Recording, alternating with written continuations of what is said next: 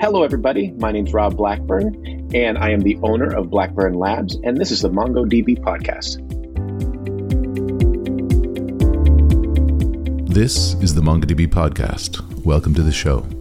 My name is Shane McAllister, and I'm on the developer advocacy team here at MongoDB. And as ever, we're grateful to have you join us for another insightful episode. Today, we're joined by Robert Blackburn of Blackburn Labs. Robert talks to Mike Lynn about his journey to founding Blackburn Labs and how Blackburn Labs came to developing their Devless platform, a low-code, no-code platform, of which we've featured quite a few before, that came together on the back of work they were already doing for existing clients, and as a way to help those clients out, and also for Blackburn Labs not to have to turn away any work. Robert chats with Mike about their solutions, their clients, and their tech stack, which includes MongoDB, of course, and his advice for anybody else looking to get into the software business. Let's take a listen.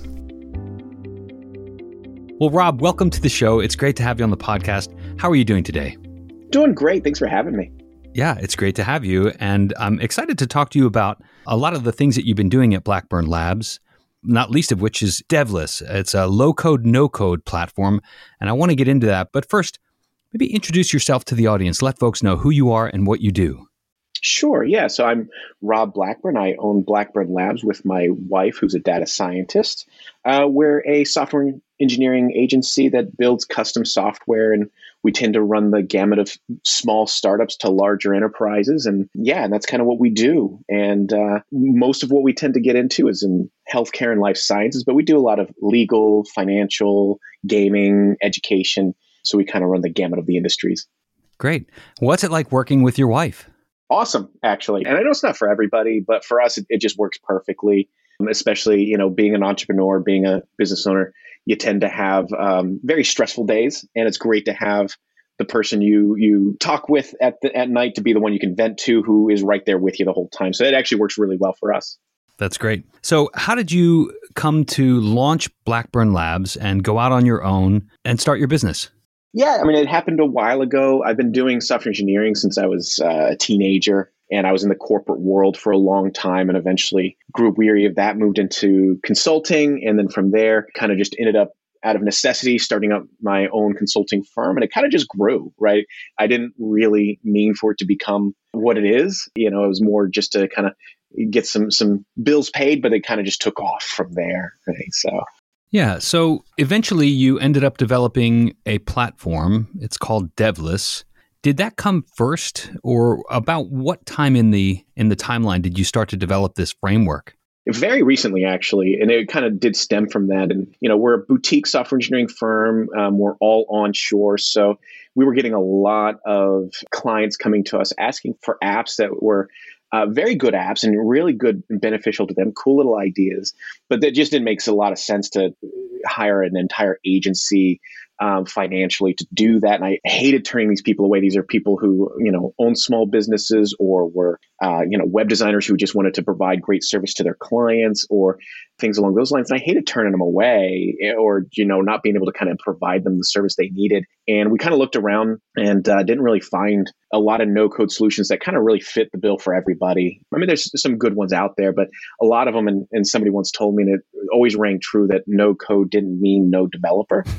And that was what it was kind of turning into, right? That, there's no-code solutions out there, but a lot of them still required some pretty good understanding of how software engineering worked or kind of real abstract thinking. And we're like, we could probably build a system that would truly be without a developer, right? And with the intent that it's not going to do everything everybody needs, but it would be a great fit for a lot of these kind of smaller, either mom and pop shops or like a podcaster, who might just want an ancillary kind of app, or, web designer who just wants to provide an upsell service. These kind of smaller things, provide them something that works well for them, but not try to boil the ocean by solving all the problems out there, and therefore be able to keep it truly simple and developerless. Yeah. So describe for me the use case and maybe a little bit of the workflow for leveraging Devless for an application. Yeah, it kind of depends a little bit on the need or what the use case for the app is. A lot of it does tend to be somebody's got an idea. And a lot of them is they come to us first and are asking, hey, can you build us for that? And we're like, we can, but honestly, it's going to cost you more than you think. And why don't we look at Devless instead? And let's prototype it there, see what it can do. And there are some sacrifices because it is simpler.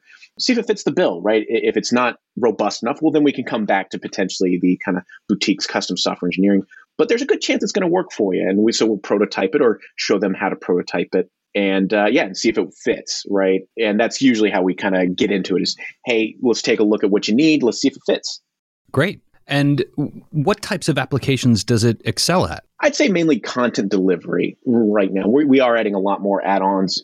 Every week we're trying to throw in some more to expand what it can do. But yeah, so if you have content you need to deliver, whether that be like a support guide or technical documentation, or even just kind of a question and answer kind of tool where somebody can kind of go in and ask questions and kind of go down a list of decision tree or something along those lines. So and get to a video that might help them or something along those lines is where it does really well. And it can also do well in delivering kind of one-off content. Like if you have like a calculator, you need just a mechanism to deliver it. And so, like the login wrapper kind of thing. It can be really good for that too.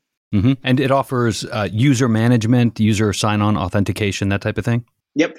You can actually turn that off. You can make it public if you want to by default. And the free version requires a login actually. And we kind of did that more just for security purposes. We didn't want people making a completely public thing and just putting any content out there they wanted without having some validation that they are a real person. But yeah, you can actually make it a public, no login if you want, or have a login. It gets used a lot for like internal apps too, where you have a small company who has developed their own kind of question and answer decision tree kind of algorithm, and they want to kind of systemify that or make that programmatic. They put that in there, and they have all their internal people create accounts with their app and kind of log in, and it's really good. It allows them to kind of see the traffic as well, which is good, see the usage. I like that.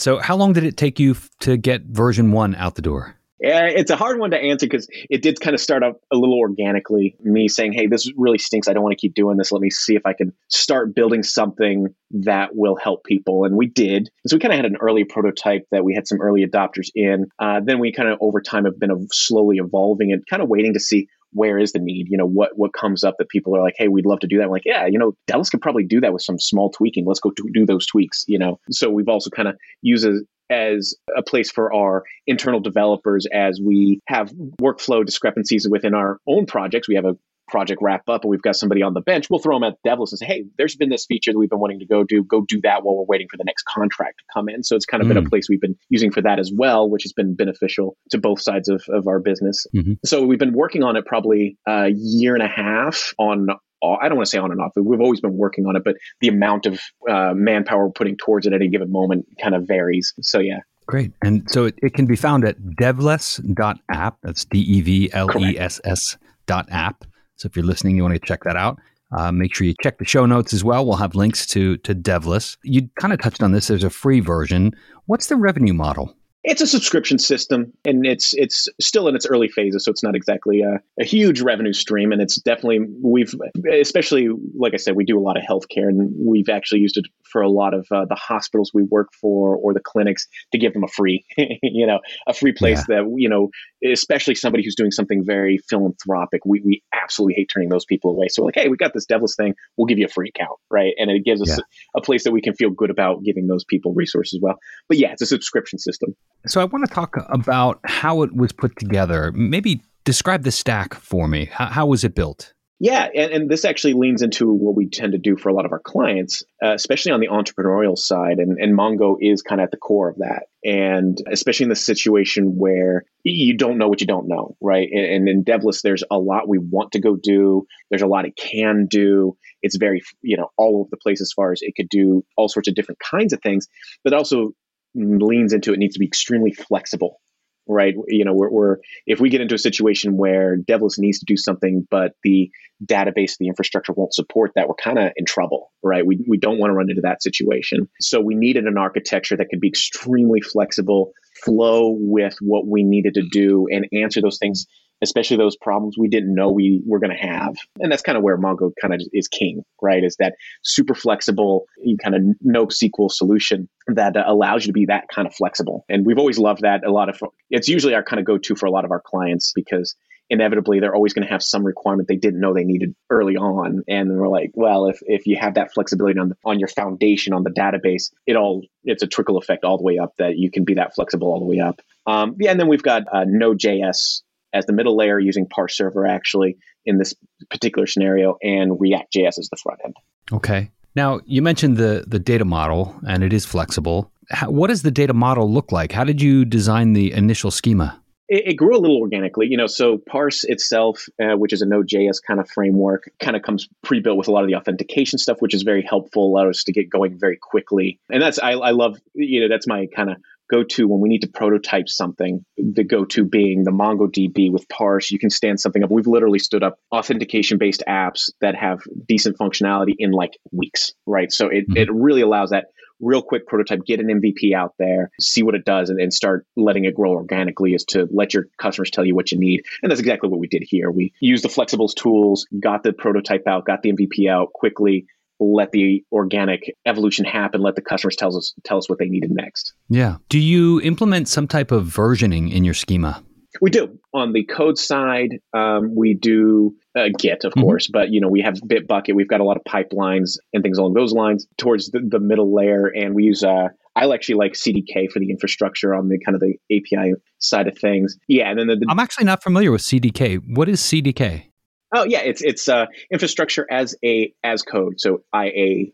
Okay. Yeah, and it's basically you can write JavaScript or Python for your infrastructure for AWS, right? Where we write out and say here, and it's actually really good for Mongo in my opinion, because what we tend to do is we'll write out all this JavaScript saying we need for production 2 EC2 small servers. We want an auto load balancing in front of it. We can have this DNS entries in the Route 53 and all this stuff, and you code it out.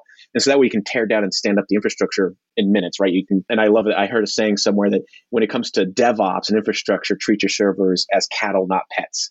And it really helps you do that, where you can say, we need a new infrastructure. We need, this many test servers. We need this. And where it becomes very handy for us especially with MongoDB, is especially with HIPAA compliance, we need to be extra careful with the security, right? When dealing with healthcare and those kinds of things, or in this situation where we're obviously going to have a lot of people in there. So we use the private link, which is a really cool way of connecting the Mongo Atlas hosted systems in AWS to your infrastructure over in AWS through a private link. I really encourage everybody to take a look at it because it is really good. It's a really great security model. And it was our solution to being able to do the auto scaling, right? Because when you're trying to do auto scaling, you have 2 servers in your public load balancer. Well, what happens when the auto scaling adds a third one? Do you have to go into Mongo and add that IP address, right? And you got to sit there and watch, or do you write some Lambda script to do it? And I'm not too keen on doing a lot of Lambda scripts. They tend to be very fickle. So we were always struggling with that. And so the private link really provided a solution for that first. We're like, oh, here's the way we can do that. So that way, all your servers are connecting to your Mongo Atlas solutions through a private link where it's not even going over the public internet. You don't have to worry about the auto scaling and having to whitelist IP addresses because it's all through this very secure private link. And through the CDK, we kind of wrote out, okay, here's how you got to go set up all those private link stuff. And we only have it that one time, and then we just now know how to do it. We can tear it down, stand it up very quickly if we need to. That was kind of almost a boon solution once we kind of figured out how to do that. And the CDK thing was really awesome for that. Yeah, it's really cool. I encourage people to take a look at CDK and the private link stuff if they've not experimented with that before. It's DevOps has always been a necessary evil for us, right? We're software engineers. We want to just make the cool stuff. We don't want to have to deal with the servers. So having the CDK kind of lets us pretend like we're writing code while we're doing infrastructure. I get it. And we're talking about the AWS Cloud Development Kit. Yeah. And you kind of referenced the age-old challenge since autoscaling was implemented, where in MongoDB, in order to be able to connect to the server cluster, you can go directly to a server, you can provide that URI, but once the servers change in the autoscaling group, then you need to modify that. So what you're saying is you're leveraging CDK, you're creating a private link, and as part of the private link creation, you get is it a mask that you get, an IP mask, or do you get a range of IP addresses that it might fall into? No, you actually get where over on the MongoDB Atlas side, you first set up the private link. You tell it, okay, I'm going to be US East 1, right? Because they have to actually physically be in the same distribution center. And it sets it up and it gives you an ARM number. So like almost like a UUID kind of thing. You copy that. And when you set up your private link on your side, a private endpoint, it's really great what Mongo does, where you can actually click on the dialog, you get the dialog, and it actually shows you, and you can copy and paste the AWS script to make your endpoint on your side. Mm-hmm. So it's quite simple once you kind of know it's there. Yeah, once you have it, then it's connecting through that endpoint. And I'm not an infrastructure guy. I'm not a networking guy. That stuff hurts my head, but it's awesome because it does create this kind of almost private pipeline right from your servers right to the MongoDB. So we talked about Atlas being at the center of your data platform for Devless. We talked about Autoscale, and we talked about AWS CDK. What other aspects of the MongoDB developer data platform are you using? Yeah, the other big one we use is the BI connector. So as I mentioned, my wife is also a co-owner of the company, and she's a data scientist. And so we get heavily into doing the reports. And inevitably, any app we build, whether it be on the Blackburn Labs side or Devless, inevitably you need to get into the analytics, and people want to know what's going on with their apps. So we custom build a lot of like reporting infrastructure and things along those lines. And the BI connector, one of the first reasons I actually went to Mongo Atlas versus just kind of self-hosting the Mongo stuff was so that I could do the BI connector easily. And it's just like, you just turn it on and I'm like, okay, that won it for me. Yeah, and then we use that, and even in Devless, we have infrastructure where we're using like R scripts and other kind of Python markdown to auto-generate a lot of reports in the interface using the BI connector. So that way she can make the reports in the languages that are good for her as a data scientist using R and Python and those things, but actually have it embedded in the React app. And so we kind of get the best of both worlds that way. Oh, great. So are you leveraging charts at all? We are not yet. I've looked into it, and it's been very intriguing. I'd love to learn more about it. Great. Well, it's been a great discussion, Rob. Is there anything else you'd like the listeners to know about Blackburn or Devless? No, I mean, thank you for having me on the podcast. It's been really fun, and it's exciting to talk about these things, and especially these kind of infrastructural things, these kind of pains we've learned over time. I love sharing those with people because it is one of those things that if you know these things, it's really cool and it really helps, and being able to share that knowledge is always a lot of fun. Yeah, and greatly appreciated for sure. So I want to ask you then, what advice might you have for someone that's interested in maybe launching a service like Devless? Start small. And that's actually kind of software engineering in general, right? I mean, the MVP mentality is kind of well set in the industry these days, but genuinely start small, get something basic out there.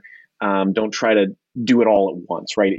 Everybody's always got with their app the thing that big vision that they've got that's going to take, years to do or whatnot. But if you start small, just get something small of value out there, get that to customers, and let your customers start telling you what you need to do next. That is always the best way. It reduces your financial risk footprint, your resource risk footprint, and you're going to much more likely to land on a great product if you do it that way versus trying to guess everything up front and invest a year trying to build something. Get something out quick, get something of value.